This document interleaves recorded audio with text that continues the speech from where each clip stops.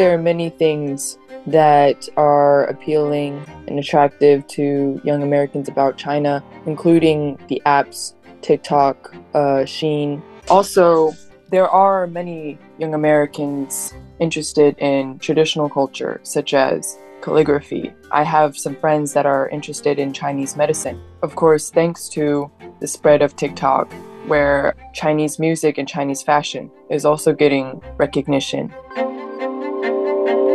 It largely depends on our professors. My sports journalism professor gave me a very deep impression because he always emphasized that all human beings deserve a common measure of dignity. So that is why my classmates were all friendly to me. The concern, I think, is that the United States is on a confrontational path. That's very clear. And who ends up getting asked to fight the wars or to die for the country? It's the young people. And there are clearly young people who are being swayed by the anti-China narratives. What percentage they are, it seems it's not a majority. Younger people have grown up in a more globalized world. They've had more exposure to diverse cultures, including Chinese culture. Young people are more aware that we have an economic interdependence between China and the rest of the world. The younger generation is our hope, as younger generations have always been. And I believe technology is helping younger people to get a bigger picture. The Chat Lounge. Chat Lounge. Chat Lounge. The Chat Lounge unpacks views and opinions on hot issues in a more casual way. Welcome to the Chat Lounge. I'm Tuyun, joining our discussion on the finding that younger Americans are friendlier to China are Harvey Dzodin, Senior Fellow at the Center for China and Globalization, Josef Mahoney, Professor of Politics and International Relations, East China Normal University, Lile Mahoney, a Chinese language and literature major at East China Normal University too, and my colleague Song Ruixin. Welcome to you all. So we're having a very special guest today, Lile. We have Lile on the show not because she's Joseph's daughter, but because she's a youth representative from the States. So Lile, can you give us a brief introduction of yourself? Hello, I am Lile Song Mahoney. I am, as mentioned before, a student at East China Normal University, but I have grew up in both China and the U.S. Now, why did you choose to, have your college education here in China? I grew up in Shanghai. I have a deep love for Shanghai as well as China, and I am very fascinated with Chinese culture, Chinese literature, and so on. So I bet you're one of the young Americans who think China is a friend or friendly to the States, right? Yes. That's what we are discussing today. Why younger Americans are friendlier to China. That's according to a recent poll jointly conducted by British magazine The Economist and public opinion company YouGov not long ago. The poll showed a sharp difference in American people's views of China by age group. So when answering the question, about 1 in 4 Americans aged 18 to 44 said they view China as an enemy. That's compared with about 1 in every 2 of those aged 45 or above. And almost 1 in 4, that's 25% young Americans said they see China as friendly. While in comparison, only 4% of older Americans share the same sentiment. So because it's Lila's first appearance on the show, I'm going to start with you, Lile. Is it in line with your observation of the situation back in the States? I think it is. I would say about 30% or a little higher view China as an enemy. About 20% view China as a friend or a collaborator, and the rest are pretty clueless or unaware or not very interested into looking into this. Then to yourself, why do you think China is friendly and not an enemy towards the States? I think China has made consistent efforts trying to communicate with the US through multiple ways, and many ways trying to have effective collaborations that serve a good purpose for both. For instance, can you give us an example?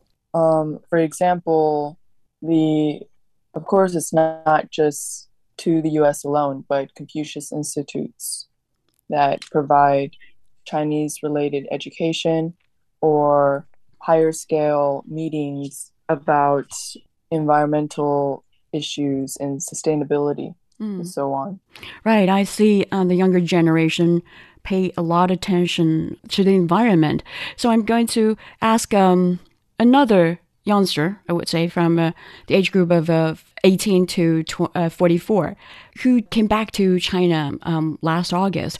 When you studied in the States about the attitude toward China, what did your American classmates or alumni tell you? Or did they ask you anything about China or say anything or something like China's not friendly enough to the States, anything like that? I spent 1 year in the US, that is from 2021 to 2022, and I was in Southern California. So in 2021, I think, to 2022, I think the Winter Olympics was going. All of my classmates were always curious about what's going on in China, like in Beijing, like what about like Aileen Gu and Zhu Yi, those athletes. And sometimes they would ask me if like one-child policy is real, or they asked me what's China's position towards the conflict between Russia and Ukraine. I can't say they're very that kind of friendly, but because they are well educated, because they're all university students, so at least they would look friendly. And it largely depends on our professors. My sports journalism professor gave me a very deep impression because he always emphasized that all human beings deserve a common measure of dignity. So that is why my classmates were all friendly to me. And my professor practices what he preaches. That is to be kind, to be warm, and to be friendly to each all of us.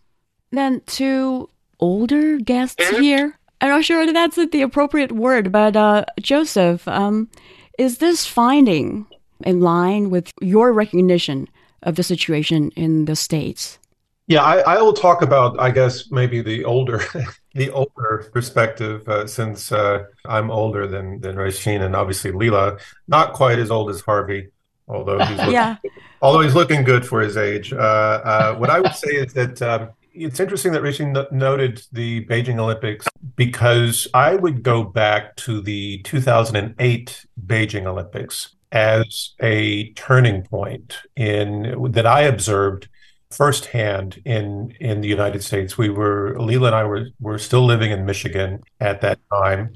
And Michigan, we were living in the western part of Michigan. And previously, Western Michigan had been dominated they had some agricultural production there, but they had a lot of small companies that supplied automobile parts to the automakers that had been based historically in Detroit.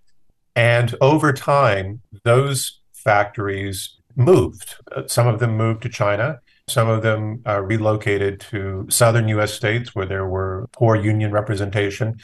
But there was this growing sense in Western Michigan that was being exploited, certainly by local politicians, that the reason why people were feeling an economic pinch was because China was stealing their jobs, and because the Central American migrant labor was stealing their jobs. So it was this externalization of what people were feeling in terms of what many scholars would describe as the eroding middle class, which has actually been a phenomenon underway since the 1980s. But it really began to bite even my generation of white men. And this really was growing in the early 2000s, particularly as China began to accelerate after joining the WTO in 2001. And then U.S., of course, suffers the 9/11 that same year. But then in 2008, we have the global financial crisis that starts in the US. And this is when my generation, and a little bit younger than me, this is when they really start to feel pain. This is when a lot of them lose their homes, a lot of them lose their equity, a lot of them realize that they're not going to eclipse their parents' standards of living. This is where my generation in the United States started committing suicide, where we started seeing an increase in suicide rates higher than any other comparable age group in developed countries. This is where we really begin to see the opioid epidemic accelerate. So it's this time in 2008 where I remember I was in a Home Depot, a large box store where you buy things for your home, and I was waiting to speak to the salesperson, and I was listening to this working class guy talk to the sales agent before me, and he's saying, "Listen, I don't care what brand it is, I just don't want it made in China." Right? And it struck me because it sounded hateful even, and I was like, well, what? Right. Because I'd spent so much time in China, my children are half Chinese. I thought, why is this the case? And then we had another individual, a senior professor at the university that I was working at. He sent out a global email to everyone who worked in the university that the university should cut all ties with anything related to China because China was a communist nation and blah, blah, blah, blah, blah, blah, blah. And so this is sort of when I began to really detect a change. But it also runs in tandem with, I think, in some respects, the Beijing Olympics from 2008, which were this incredible show, right? It was an unprecedented spectacle, the opening ceremony that Zhang Yimou put together. So I think there was this moment where all of a sudden China was perceived not only as a growing power, but as a threat that could somehow be blamed by unscrupulous politicians for what was happening in the U.S. labor market or what was happening in terms of U.S. healthcare or the regulation or the poor regulation of the financial sector. So this was the moment that I began to really perceive a change and began to struggle with it in ways that ultimately led me to take my family out of the United States and come to China. But at that time, most Americans didn't regard China as an enemy, right? They probably just thought China's a rising rival or competitor. It's not yet an enemy. Certainly the enemy narrative or the fear has accelerated from that point in time. In other words, as the United States has suffered a long trend of declines that really, again, we can say, it starts to become rather clear in 2001. So I think I've mentioned this on a previous program with you, that there's sort of three turning points in the U.S. and you can look at a one-to-one relationship. So 2001, when the United States suffers 9/11, but China joins the WTO. 2008, when China has the Beijing Olympics, but the U.S. has the global financial crisis. And then 2020, when China recovers and contains COVID at home and becomes the country that restarts the global economy while the United States goes into collapse, while the United States expands the money supply by 20% to paper over their catastrophic response, while the U.S. spends trillions of dollars in deficit finance stimulus is trying to stay afloat and survive long enough for vaccines to appear. So these three moments in time, and then along the way, you have people like Trump who start to exploit these sentiments that have really started taking root, I think, in the late 2008, 2009. And then he's exploiting them as a nationalist or as a populist in the run-up to the election. And then, now here we are. And Harvey, do you share the same or similar experiences when it comes to people's perception of China for the people around you? Well, because I lived in China for such a long time, it's hard to give the American perspective. And what I know is, what I look at the polls and see, that there has been a growing hatred of many Americans about China. But I don't believe that it's anything that started in this century, in this 21st century. I think it goes back to the country's white supremacy origins, when we had slavery and when we had Chinese people come to America in the gold rush in the mid-19th century. And as a result, we passed very racist acts like the Chinese Exclusion Act in the 1880s and other acts that basically treated Chinese people as second-class citizens, didn't allow them into the country, and so on. So I believe that this is a long time thing. But I do know, as Joseph pointed out, the negativity of Americans seems to have grown in the 21st century. And I think part of it is because of American exceptionalism. American exceptionalism is the belief that America was chosen by God to lead the peoples of the world. And it also, that even has a racist component, that we white people know better, are superior to Asians, to Africans, and so on. So I think it's very hard when you're a number one country to give it up, especially a number one country has been chosen by God in the view of some people. And I'm very worried actually about where this whole thing is going. I think that we're getting closer and closer to war. We're getting closer and closer to the abyss. And maybe the only pretty part of this ugly picture is that young people, for a variety of reasons that I'm sure, or I hope we discuss, that young people are more, I think, fair when they look at China and the rest of the world vis-a-vis the United States. So I think we older people, Joseph and me, we've not we personally, I hope, but our cohorts, our generation, we've screwed up the world and we've put it in the laps of the young people. And I think they have to grapple with what we've created. And hopefully, if they're still around, if we're still around, they hopefully will do a better job because they're more enlightened and less biased. Right. You didn't screw up the world, but you built up this world. But to Lile, like Harvey just said, the younger generations is maybe the bright spot at this moment when it comes to Sino-US relations.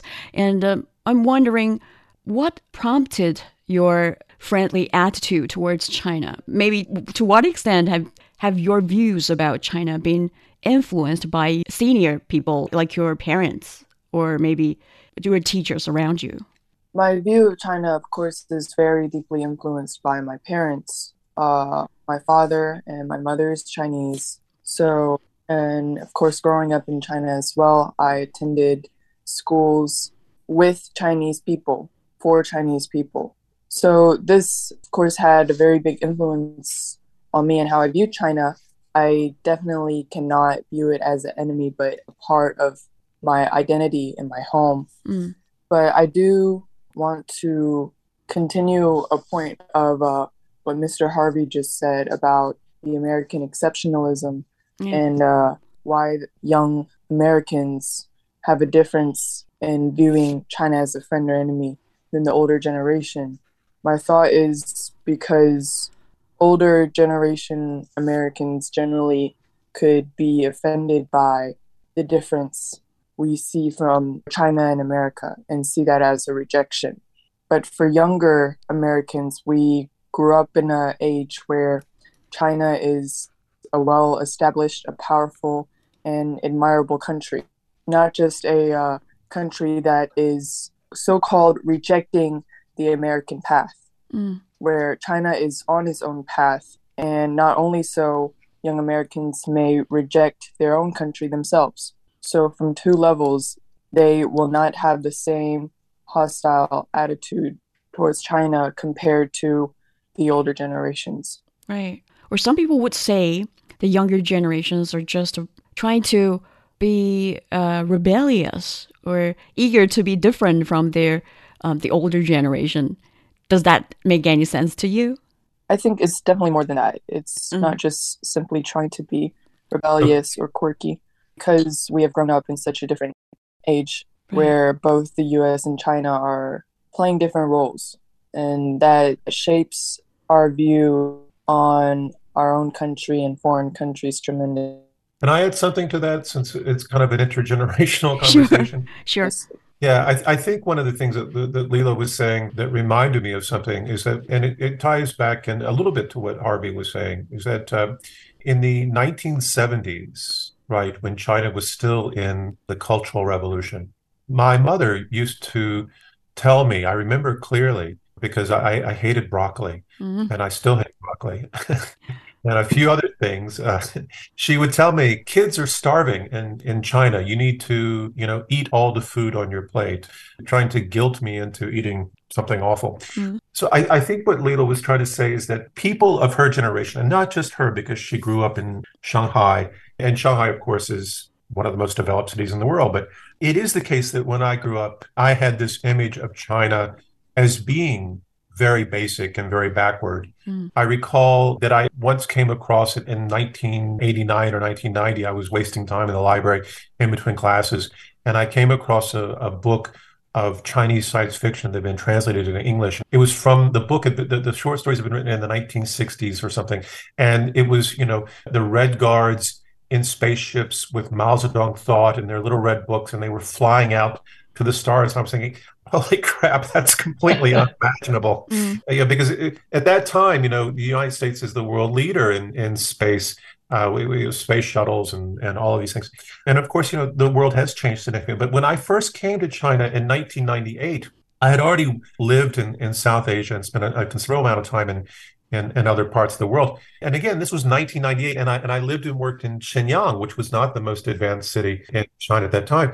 And it was stunning to me how much more advanced, how much cleaner, how much better organized China was from what I anticipated. I expected it to be something on par with India, not culturally the same as India, but somewhere in terms of comparable. You see what I mean? Like, because I came from that era that saw China originally as being backward and poor and a bad way of thinking and so forth and so on.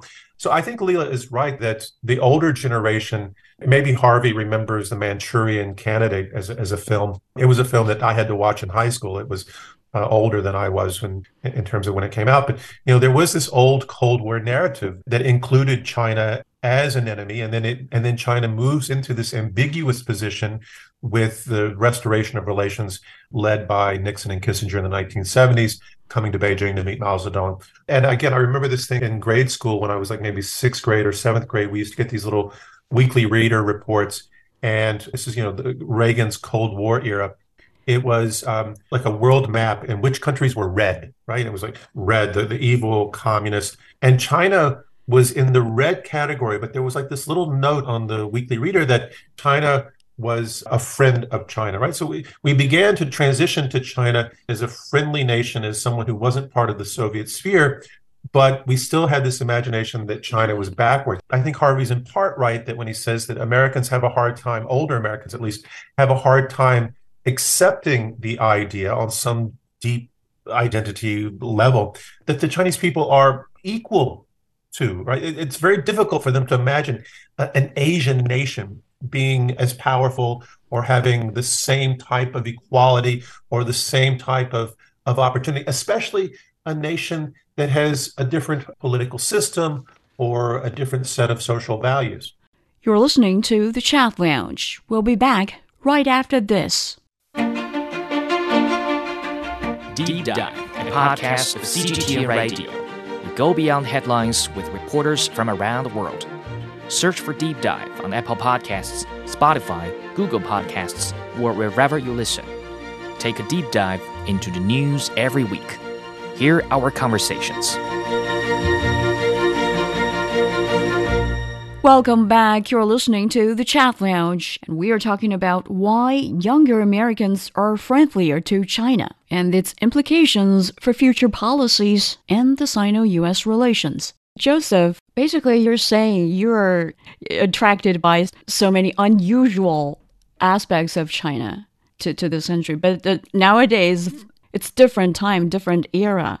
And what can be attractive for China, be attractive to Lile and her generation? An American wrote quite humorously on Quora that maybe younger Americans have their minds melted from using apps developed by Chinese firms such as TikTok and Shine, the fast fashion retailer.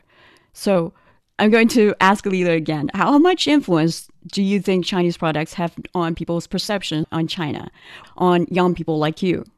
I think there are many things that are appealing and attractive to young Americans about China, including, like you said, the apps, TikTok, Shein. Also, there are many young Americans interested in traditional culture, such as calligraphy, or I have some friends that are interested in Chinese medicine.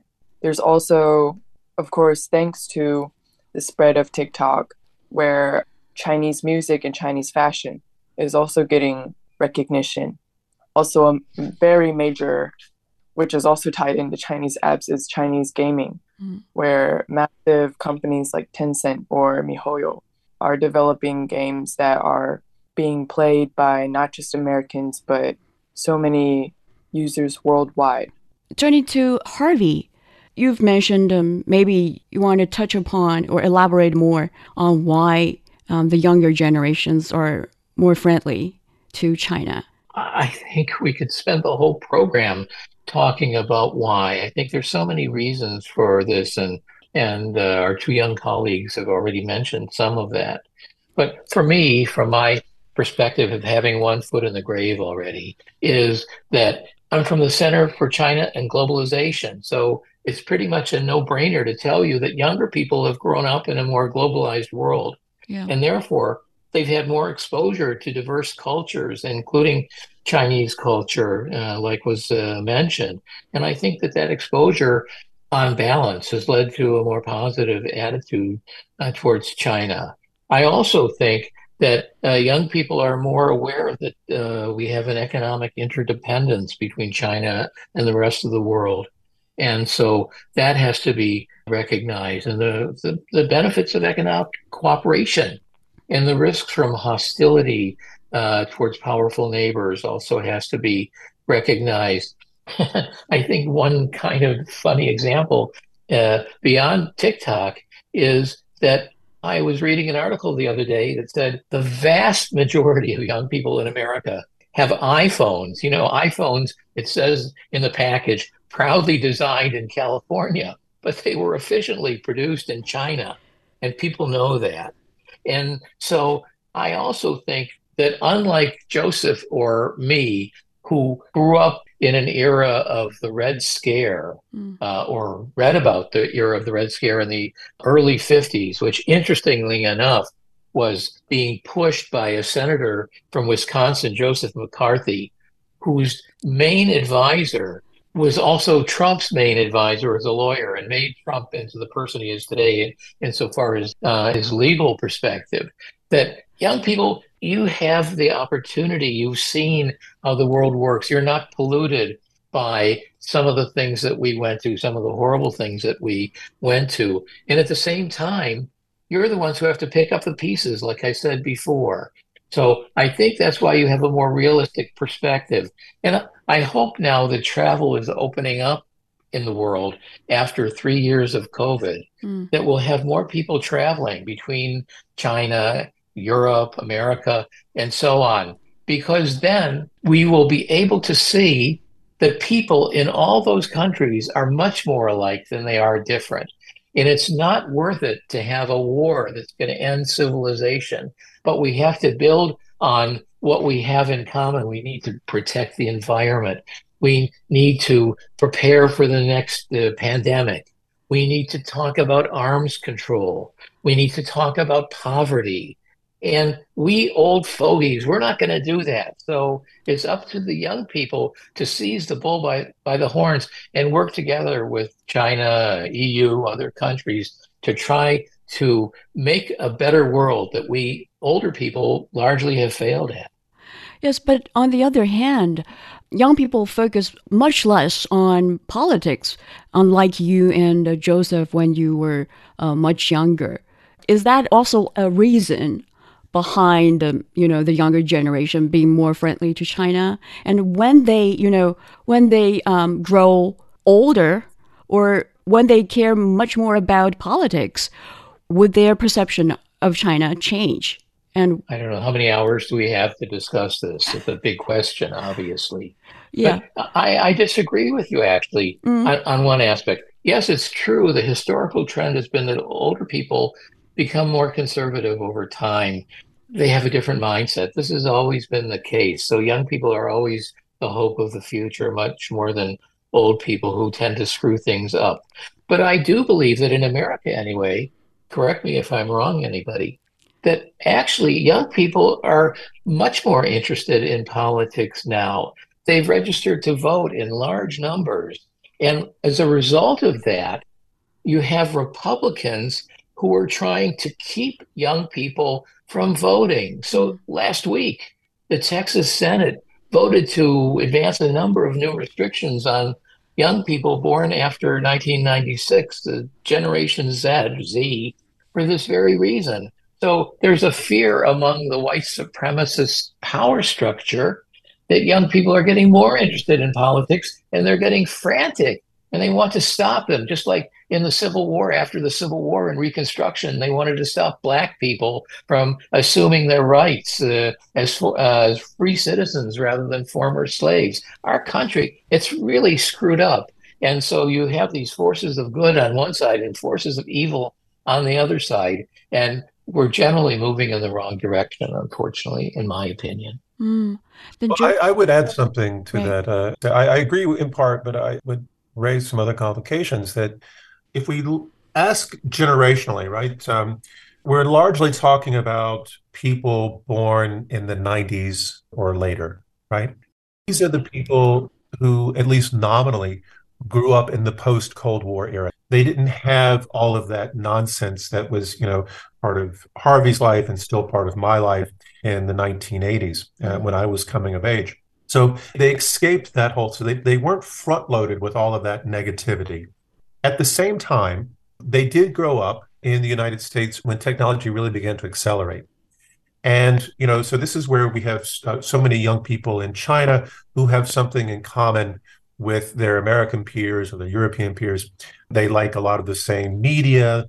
It's not just that they like South Korean music or Japanese anime or what have you. It's these things began to have a global currency. In part because I think they were speaking to this new type of 90s and post-90s generation way of thinking, right?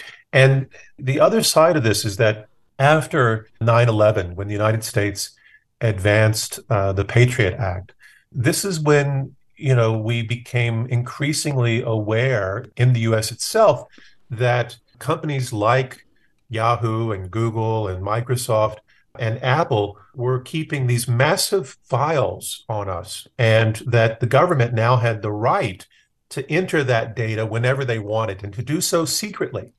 This was one of the outcomes of the Patriot Act, and to access that information without the consent of the company or the individual whose data was being examined.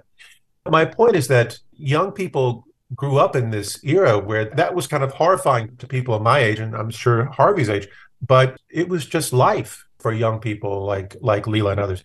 There's sort of 2 points here. The first is, I think some American users are aware that TikTok is a Chinese company, but it doesn't represent China in their life. In other words, the way TikTok works for them is that it's speaking to the way that they connect to media, the way that they want to connect to other people.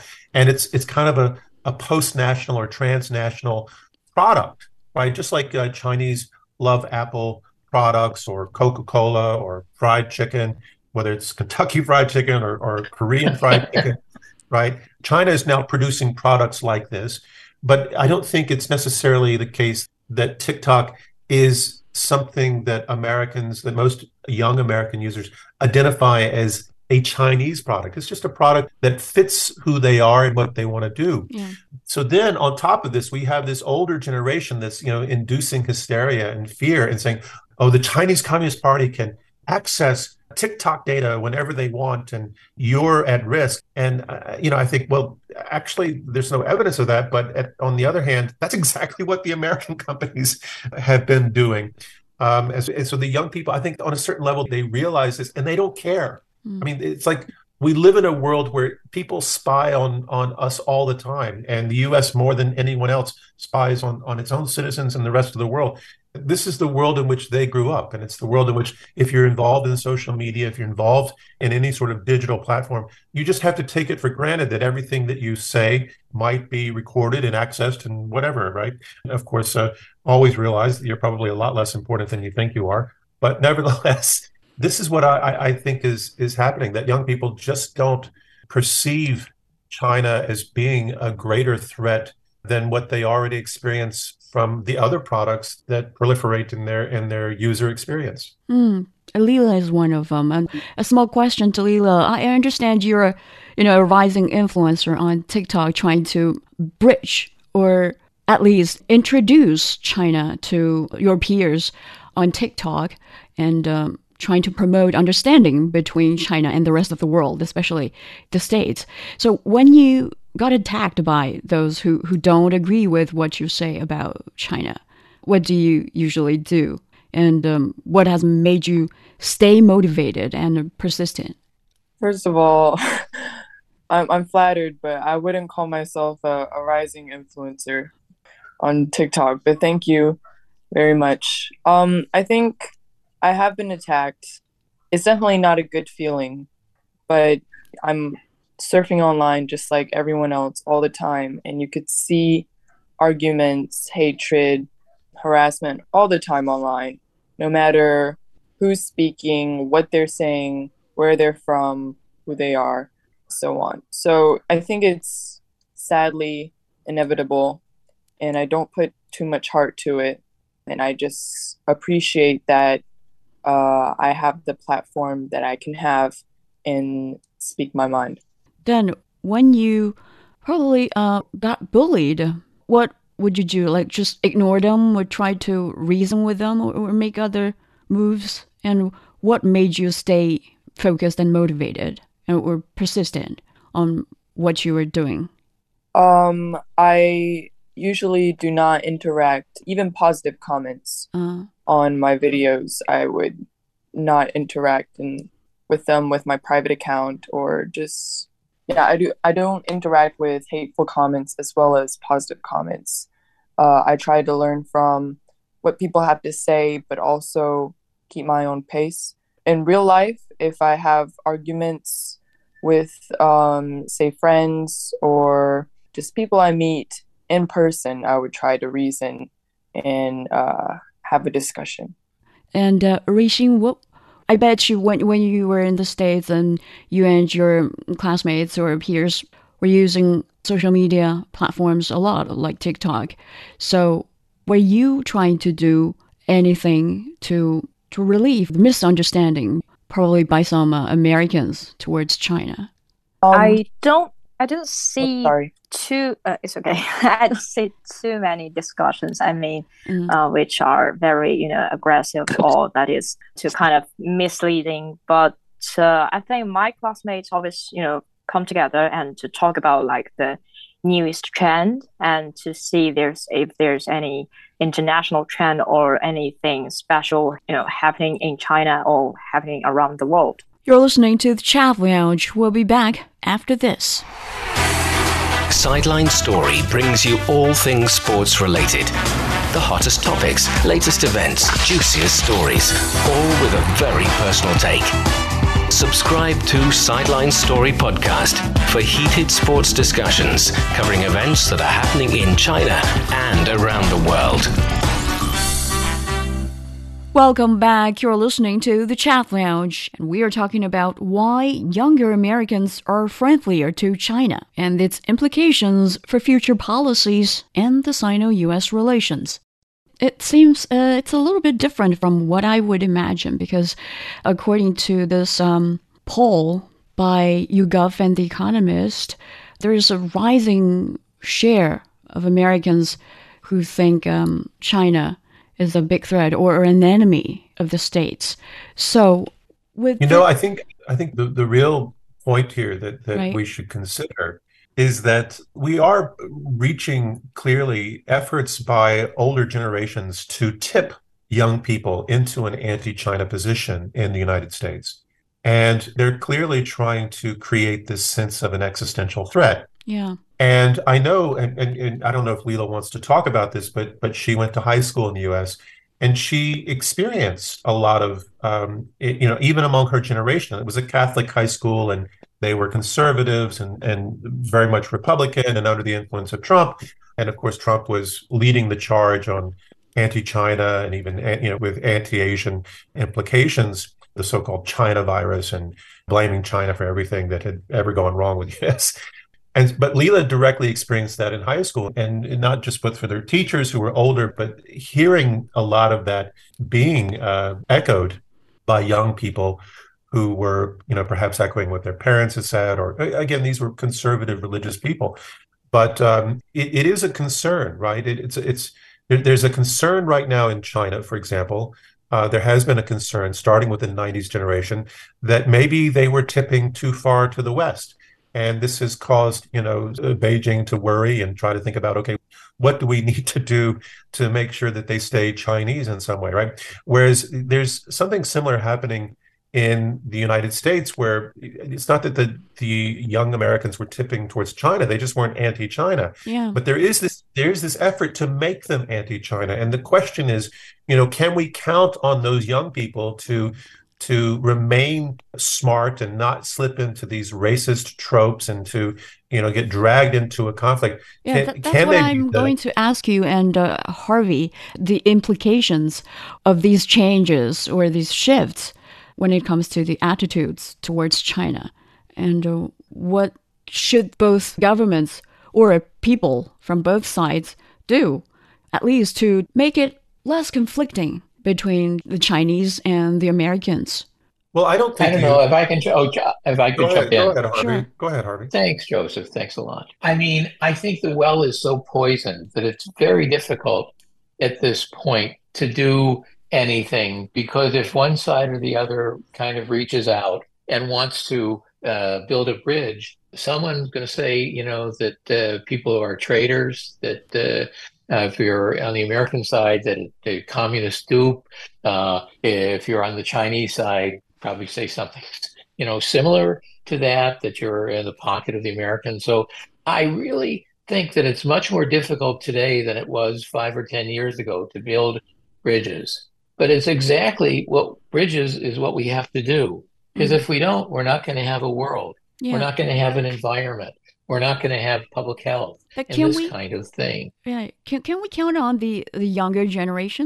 The younger generation is our hope, as younger generations have always been. And I believe that technology is helping younger people to get a bigger picture. It's not completely good, the new technology, because there's a lot of bad actors out there and people can be influenced. But I think that with the new technologies, young people are getting different points of view. And so hopefully the ones who will contribute to the political system are going to be smart enough.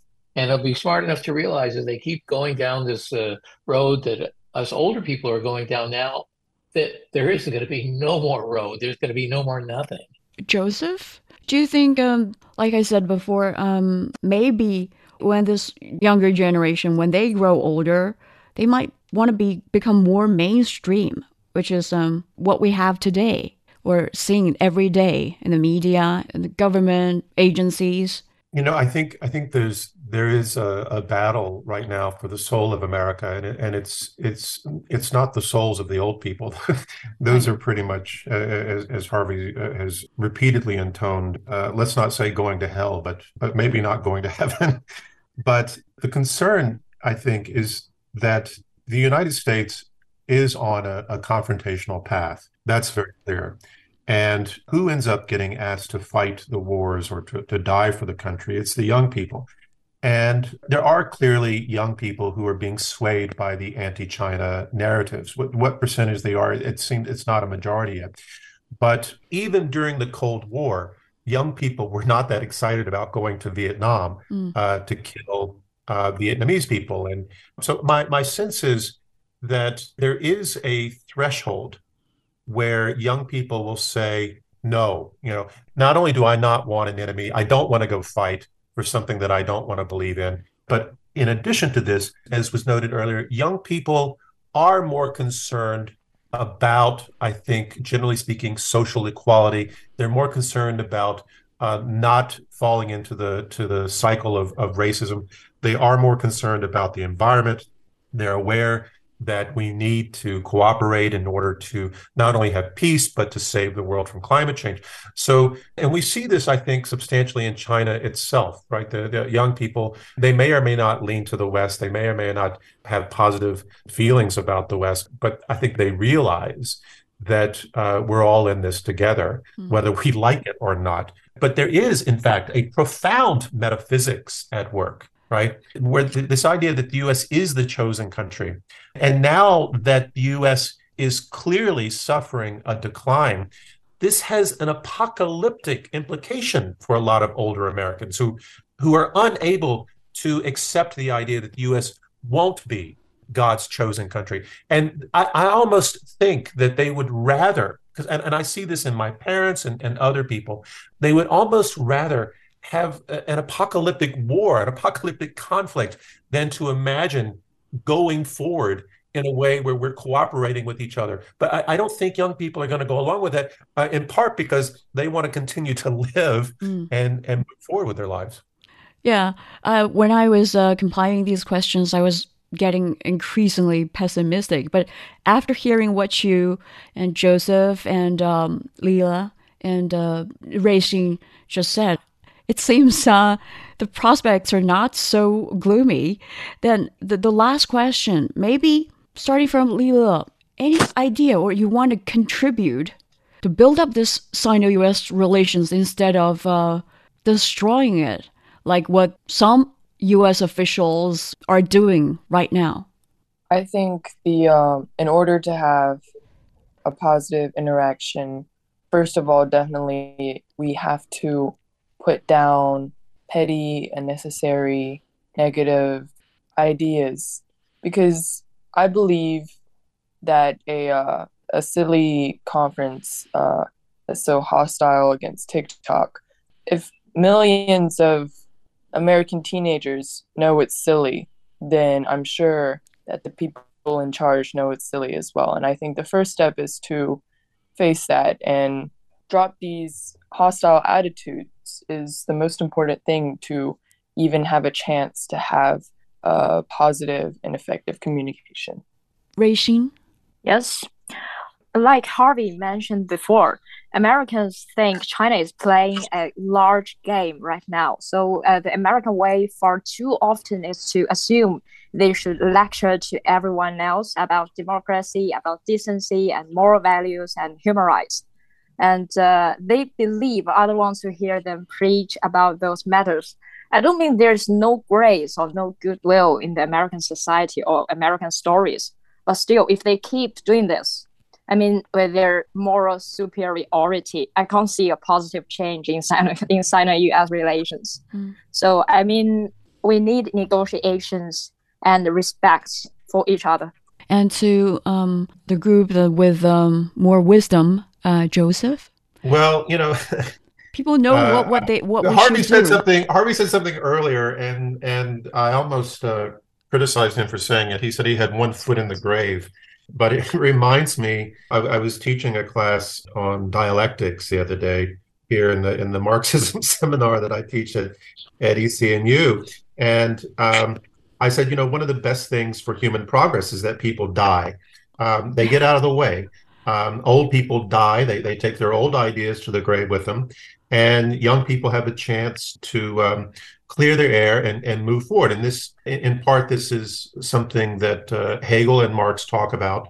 And in the larger context, we call this hominization, the opportunity for generations to correct the mistakes of their parents and to move forward. And historically, this has been the general trend. We do have some worrying about climate change, and we still are locked in this dark struggle of competitive capitalism and nationalism. But nevertheless, we do have the potential for change. My sense is, as President Xi Jinping has made clear, that we are in a new era, but we're also in a very difficult period. And there are concerns that we hear among scholars that it's not far-fetched to imagine that the U.S. and China could be facing an open conflict or even war in the next 2 to 5 years. I think we have to do for right now, we have to do everything we can to prevent that from happening, to allow for peace and cooperation to prevail. And I think, and I've said this in media a number of times, that the best way for us to do that is to be agents for peace. And this is one of the things that I love about the global security initiative that we've seen coming out of Beijing, which, the first fruits of which are restoring diplomatic relations between Iran and Saudi Arabia, but then President Xi going to Moscow to promote a diplomatic solution to the conflict in Ukraine. I think we're going to see more efforts. In other words, that China understands that we are in this period where the U.S. is, potentially trying to turn Taiwan into a new Ukraine to fight a conflict. And the only way we can counter that is to become overwhelming agents of peace and shared prosperity and cooperation. I think we see that again. Global Development Initiative, the Belt Road Initiative. This creates such a powerful, positive discourse. I'm going to be watching very closely the visit of Macron in Beijing and where this is heading. Because Europe is at the Harvey's in Vienna right now, and Europe is in play right now. If Europe tips too much in the direction of the United States, China has a much bigger problem.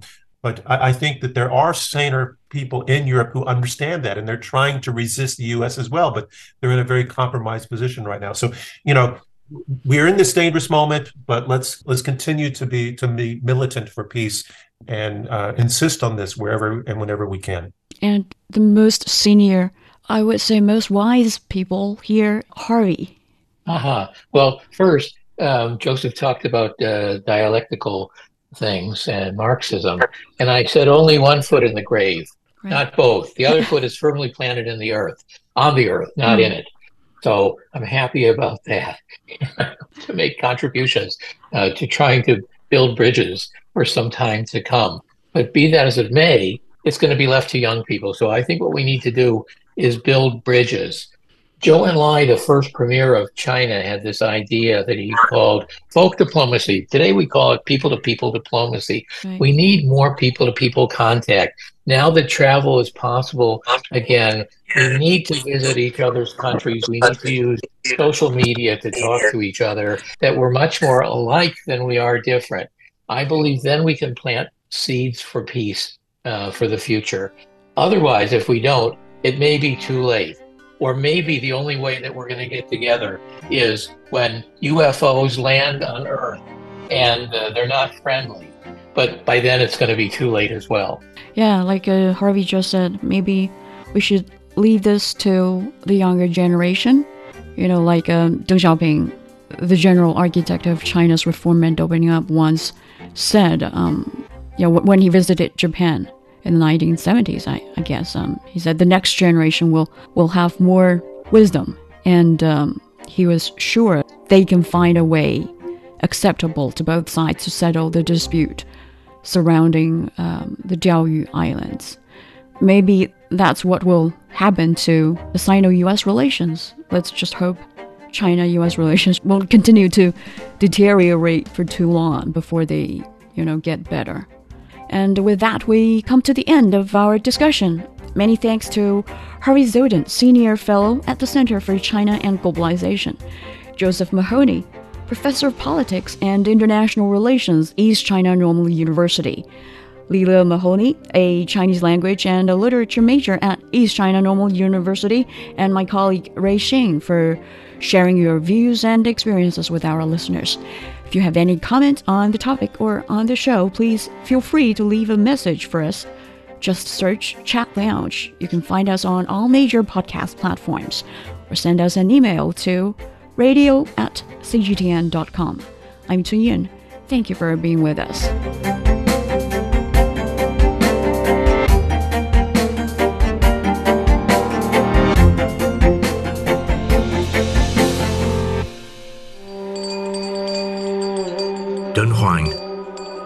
Situated along the ancient Silk Road, where fine arts and divine beliefs merged with the natural world. It's where the East and West interacted and where the world's largest Buddhist art gallery still fascinates and amazes people today. A place where stories of life and death, love and hatred, passion and desire, faith and sacrifice have been generated and told for 2,000 years. Buckle up for our new podcast, Why We Love Dunhuang, the one and only podcast that can take you to the fantasy world of Dunhuang and beyond through our audio tour. Listen and subscribe for free on major podcast platforms. Why We Love Dunhuang? You will have your answers.